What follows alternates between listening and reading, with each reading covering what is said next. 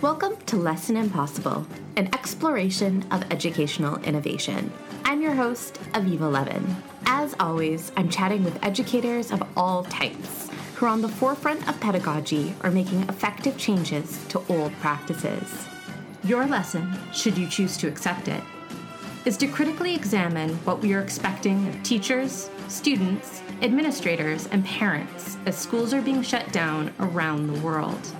The special agent assigned to help you with this task is Rita Wirtz of Eugene, Oregon.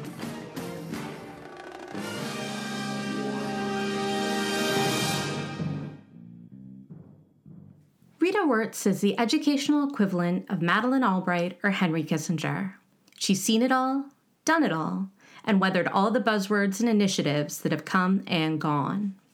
I was honored when she responded to an interview request made prior to COVID-19, saying that she had an urgent message for teachers and administrators during this unprecedented time, and it needed to be heard sooner rather than later. What follows is not a usual Lesson Impossible episode, but an impassioned plea to do right by teachers and students in this trying time. I began by asking Rita to share her background in education. Thank you for asking me to be on this podcast. It's such an opportunity to hopefully make a difference for those listening. I know people are very jammed and slammed with their own issues and lives right now. So anybody taking time to hear this has to be worth what we say today, Avila. My background is extensive. There's lots of things I don't know, but I've done just about every conceivable position. Next year, January 15th, Martin Luther King's birthday that I share will be my 50th year as an educator, one level, one position or another, as I've recently written. And I fully intend to be here. It's very important today that we recognize that those who have come before us have a lot to offer in terms of experience. And with that being said, I've been a Title I program evaluator for years at the state level. I was a keynote speaker for many years, then called teacher trainer. Now, of course, it's professional staff development. I worked in almost 600 classrooms doing my house calls program with teachers on literacy skills. I was a school principal, K-6, also preschool for 2 years. I taught at every conceivable level, including university credential courses. Pretty much, except for a superintendent, I've done every position that you could have. And I have worked with kids, parents, educators, as I said, for nearly 50 years. Currently, I'm an author, also a featured blogger for BAM Internet Radio, etc. So that's kind of a bit about my background. I haven't done everything, but pretty close. Yeah, and I'll make sure to have the links to your books and your blog posts on the show description. Sure, that'd be helpful. So right now, I think a lot of the climate is administrators and teachers not really knowing what best practice is. And there's a lot of answers out there ranging from buy our incredibly expensive privacy invading program to, just hands off. In your experience, what is it that you would want to say to teachers and administrators who are looking to do the best for their students? Okay, that's the question of questions for everybody right now. And I'm here today to offer my opinions. Nobody has to agree with me. This is my opinion strictly, as I always say to everybody. What's happening now, in my opinion, just based on years of looking at it and having handled what I thought was every conceivable emergency. In fact, from California, as a principal, et cetera, there. And the first thing that we taught our credential students in administration, as well as regular credential programs that I taught, was duty to protect and safe and orderly environment. That really has drastically changed right now. With our children at home, we still have a responsibility to these kids. But what is that responsibility? I'm very concerned, Avila, that we ask teachers to all of a sudden stop what they were doing with kids in schoolhouses and all of a sudden make a drastic switch to everything online with no prep, no time. At the same time that the emergency was occurring, I was out there also the last day of school. I was in the classroom seeing what our teachers were going through. And I thought, how long can this continue with the unknowns? I think they're going to have to close schools. And by that day, that was the last day, and the school was closed with unknowns from there. When the kids thought that they were going to be out for a week or two or an early spring break, they weren't quite as upset, but nobody got to say goodbye. The other day, I posted an article on Twitter from We Are Teachers, thinking that it might be useful. I didn't want to stress teachers out about the fact that they may not get to come back, but I posted it anyway. And Avila, there were over 25,000 people already viewed that because they didn't know what was going to happen. They just know they were ripped away from the children and they never got to say goodbye.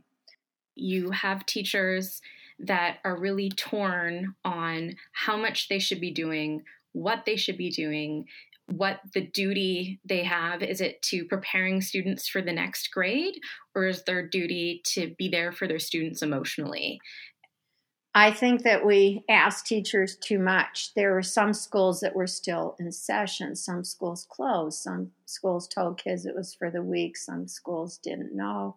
Nobody knew because we're in uncharted territory. There are no knowns. We are forging ahead in shifting sands, as I say. I just don't want us stuck in quicksand.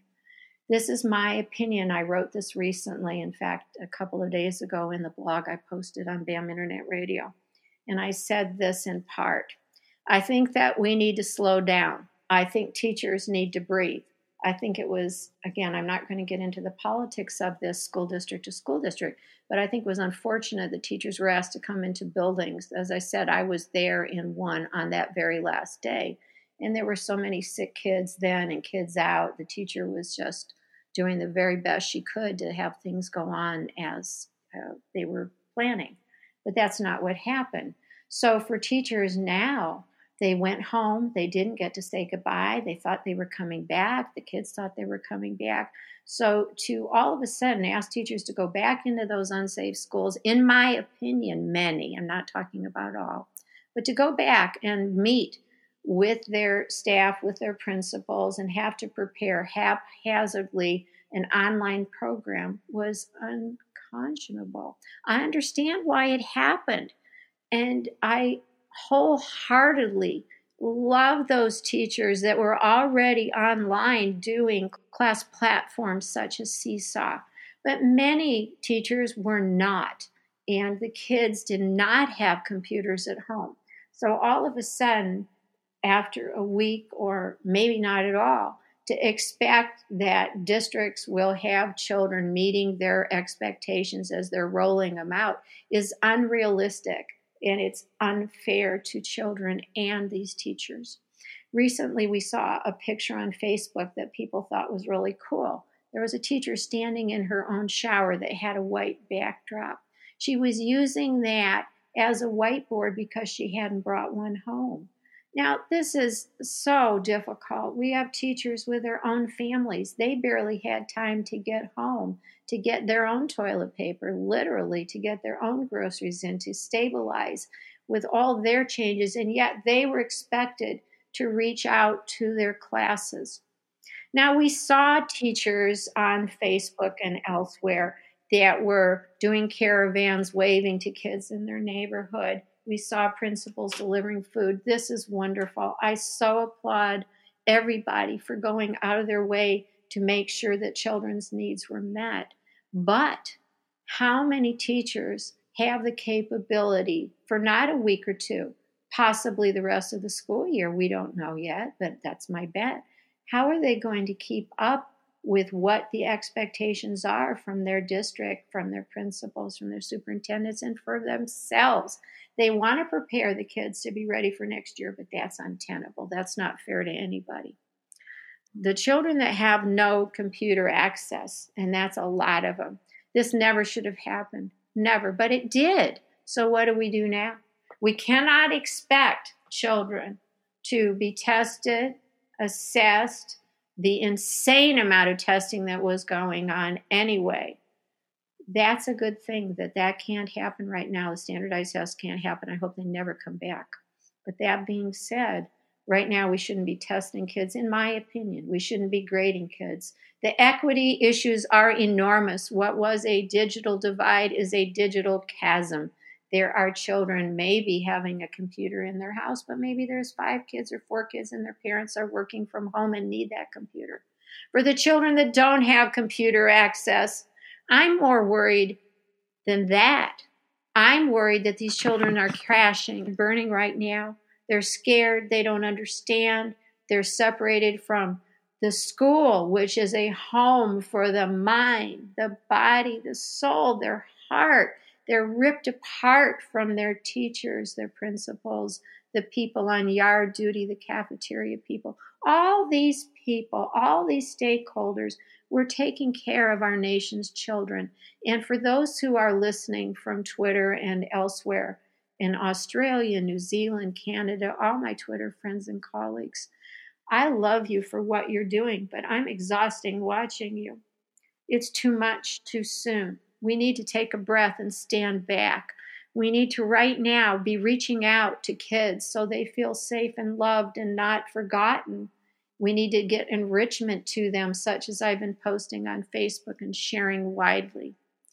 But beyond that, we need to stop and think. Take a breath. What's going to happen next? And for that, we don't know. Let me conclude this one question with this. Maslow, then Dewey, then Bloom's. We jumped too fast to Bloom's. How can we go to higher level Bloom's when we know there are children who were food dependent on their schools? We know teachers have always fed and clothed children.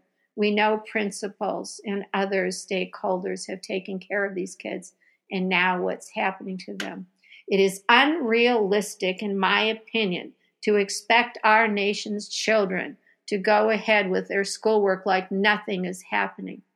Now, granted, it's giving them structure for a few hours a day. Granted, we don't want them farther behind than they always are. But this year is a wash, in my opinion. We need to use the rest of this year to comfort our children. This morning, my granddaughter, who's in a near perfect homeschool environment right now, she cried. She FaceTimed me. I put it on Twitter.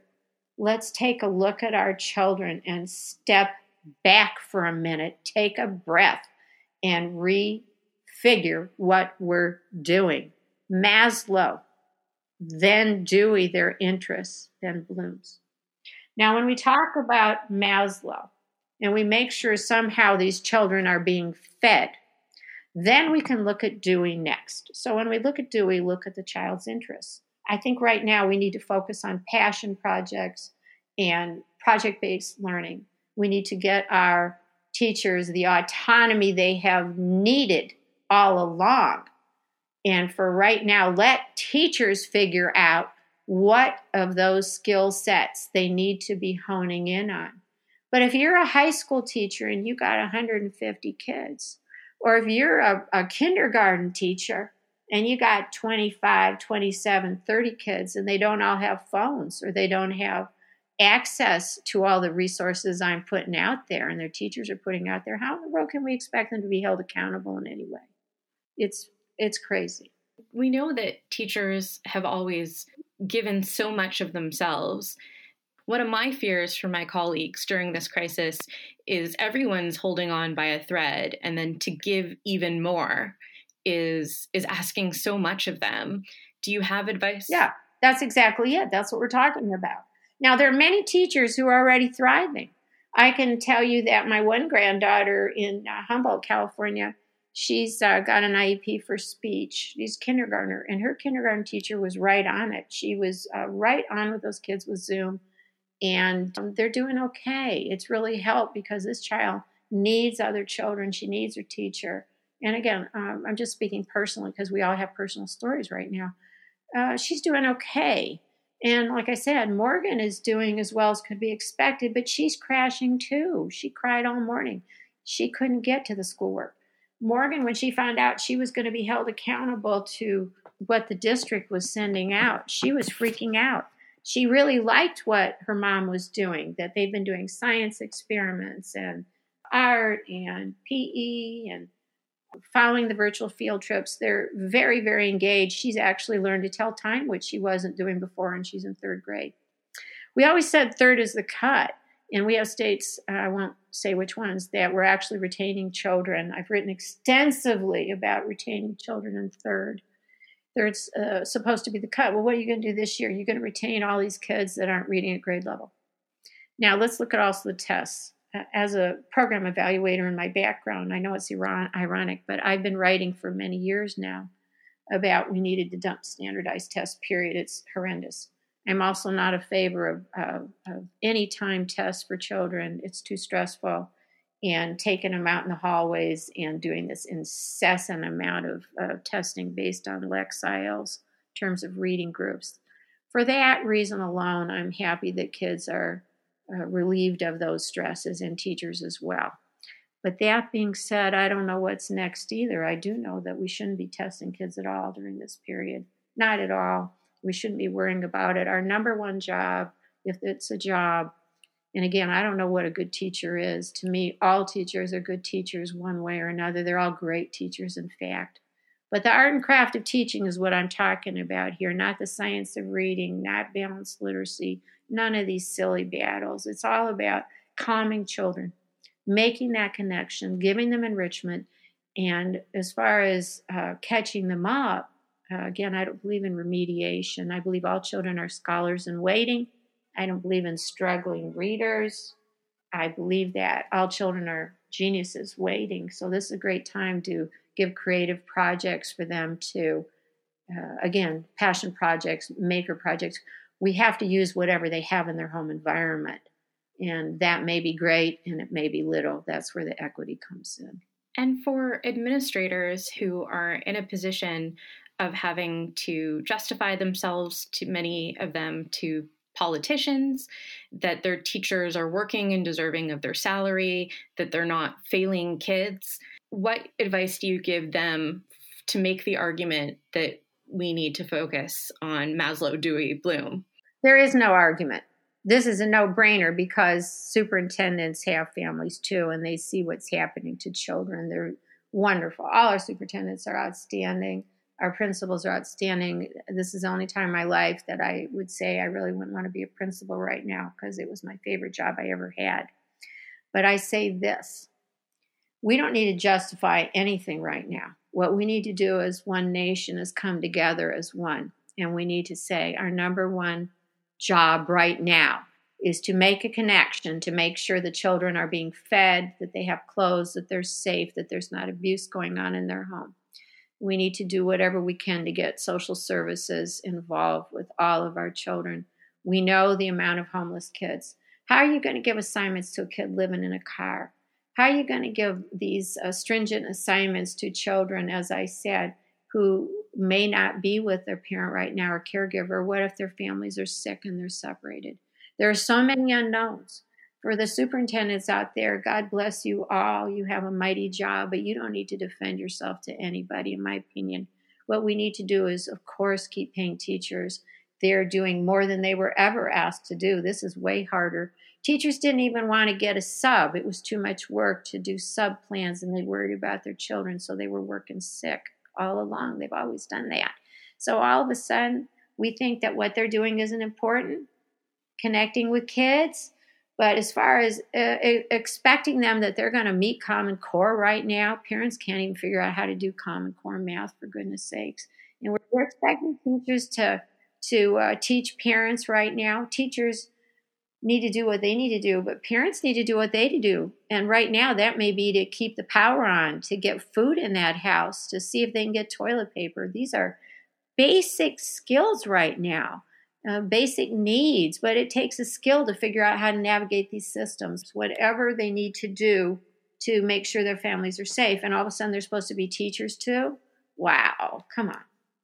Really, let's get real. So what's the superintendent to do? I don't have the answer.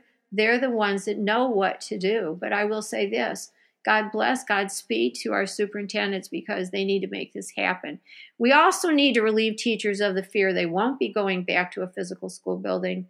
and that vouchers or charters are going to completely eradicate them. This conversation has to stop right now. I don't want to see anything more about it, whether it's on Twitter or Facebook or coming in the news feed. I don't want to see it. We don't need teachers worrying about anything more than connecting with children and getting some basic assignments out there that the kids can do. I've seen some things now, Avila, where it says, plan to do half of what you think you can do with the standards. Are you kidding me? I think if they did about 45 minutes, not 4 hours in the day. But again, this is individual. There's some children that are thriving getting the school assignments and working through them. It gives them structure and stability. If, again, the children don't have computer access, forget it, and all we're doing is wasting our time. Teachers need combat pay right now. They don't need to have any worries about not having enough money to live on. And many of them didn't have enough to begin with anyway. They're in high-priced areas such as the Bay Area, and they couldn't afford to live anyway. How many teachers were already working 2 and 3 jobs to be able to teach? It made me sick. And for those that worry about the equity of your typical upper middle class, usually Caucasian kid who's now getting his parents to pay for the best educational software and private tutors during this time, how do we make sure that and I really hate this phrase, but the achievement gap doesn't become a achievement chasm? Oh, good grief, it already is. Come on. I've been writing about this for years and years. This is not news. The achievement gap, my goodness. It's been there for a long time. We haven't ever leveled the playing field. Now we have a chasm, not a gap. As far as the achievement gap, forget about it for right now. We have more issues that this generation of children is being so damaged psychologically and emotionally. In schools, we were already doing kindness curriculum, and I never liked the word grit. That's just personal. Those acronyms drove me crazy. But the bottom line is positive growth mindset, grit, whatever we want to call it, is replacement for what we've always called resilience. But our children have not been resilient for a long time. The factors of society that we've enumerated, the homelessness, the hunger, the deprivation, there was no way to level that playing field. And then when you do add in the fact of the digital divide, that's the first thing that needed to be addressed, really, by districts and by governors and by Congress. It was to get Chromebooks or laptops to every child. And no child left behind means giving every child a chance. And we've already left the nation's children behind. And this now gives us a new opportunity to look anew at what we need to do to meet the needs of all our children. We now say that learning styles is debunked. We say that the National Reading Panel is debunked, and Gardner's work is debunked, and the brain research was debunked. Now it's so much better. We can see with MRIs what's going on. But nobody's talking about the kids' hearts and souls here. We're not talking about the children who are crying that all of a sudden they went from playing at recess to friends to you could have a play group, and then like Morgan, she got to play with her one little friend, and then all of a sudden she can't even see her. So these children are isolates, and how in the world can we worry about what their test scores are going to be in the fall? What's going to happen in the fall anyway? Now, I'm not one today to predict, nor shall I in any way what's going to happen. I can only deal with right now, and right now I think we've hit pretty hard, and I know I'm very outspoken, but I got almost 50 years at this. I've been through many emergencies, but nothing like this. For teachers that may feel like they're ill-equipped to deal with the emotions of their students, I know that, we have the image of the kindly kindergarten teacher who gets posted on Twitter where she's singing her guitar to her students, but not all teachers can make emotional and deal with emotional things as readily. Oh, you're right. For teachers, some are more touchy-feely. I'm a very huggy, touchy-feely person. There are teachers who are like that, and there are children who need it. We know there are children who don't want to be touched for various reasons. My heart aches, having spent years working on School Attendance Review Board, SARB, CASWA, the attendance groups that I keynoted for, etc. And I can tell you this, we were pushing you miss school, you miss out 30 years ago, 20 years ago, 15 years ago. And now for children, being at school was their godsend. Many, if not most children, this was their stability and their focus in their life. They don't have it now. And teachers were not trained, were not equipped to deal with these social needs when they were in school. So how in the world, when they're at home, can we be the consolers in chief right now? This is not an easy thing. I pray. I wake up in the middle of the night and I cry for the children. I wake up in the morning and I think about the children. If you had a teacher in tears in front of you now, and I imagine there's a lot of teachers in tears everywhere around the world right now, and you could give her or him or them one message, what would that one message be? Be brave. Take risks. There's no failure, only feedback. I've never believed in failure, and all the people who write about failure and teaching kids how to fail. Why? There's no failure, only feedback. Childhood is a precious time. What's the rush? Right now, why are we rushing out programs that we don't know will work? Why are we rushing? Why are we not taking a breath? Right now, we should be connecting with children, making them feel that we still care, even though we're not with them. It's absolutely unfair what we are expecting of our educators to do. And the politicians, they don't know. They don't understand the warmth in that school building. Nothing will ever replace the schoolhouse. Nothing. And I see the ads too, these come-ons. Oh, we got this great program. You can get 2 hours of tutoring for free. Oh, we know behind that what's going on. Don't do it. Don't even look at that. Don't worry about that. Don't worry about the fall per se right now. This is day to day, getting ourselves geared that this is not going to end tomorrow or the next week, that we have to be prepared for a whole brave new world. What can come of it when we go back to school? And yes, I believe with all my heart we'll go back to schoolhouses. This can't go forever. Parents are ill-equipped to do this, and teachers are ill-equipped to teach parents how to do this and to monitor the well-being, the emotional health of their children when, as we said, they are probably not trained to do so. We were already expecting growth mindset. And yes, some teachers were doing yoga. I've been promoting Brain Gym for many years. Also, Pilates, stretching, whatever teachers want to do. Brain breaks, go noodle, it's all wonderful. But that is not the same as being trained social workers, psychologists, doctors. We cannot be expected to go into parents' homes via a computer, distance learning, and reach and touch the same as reaching and touching in our classroom with the warmth of school culture surrounding our children and our teachers, and the growth and support teacher to teacher that goes on and principal to teacher.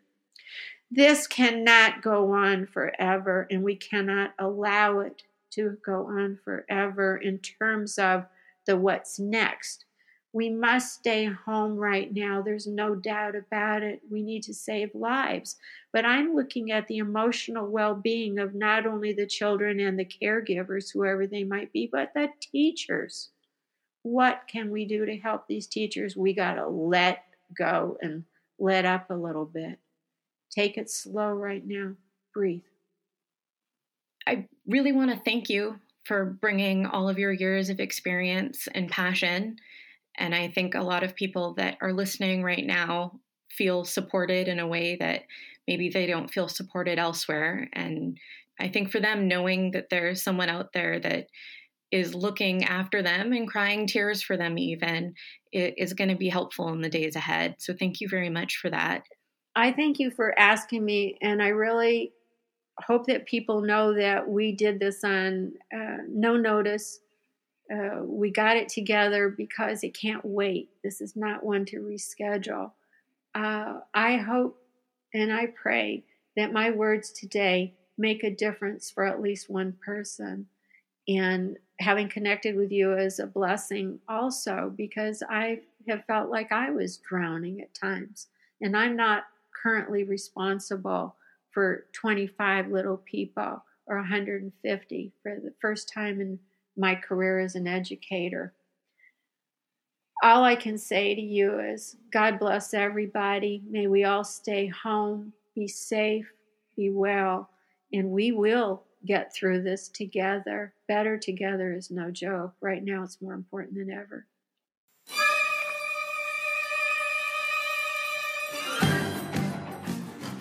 There you have it. Take a breath and step back, focus on the art of teaching, and recognize that no one, not even those who have been doing this for 50 years, has the perfect solution to what school systems are facing. If you want to find out more about what innovative educators are doing around the world, go to lessonimpossible.com, where you'll find links to previous episodes, recommended resources, and more. And if you liked the podcast, please consider forwarding it to your colleagues and rating and reviewing it on iTunes. This has been Lesson Impossible, and I was your host, Aviva Levin.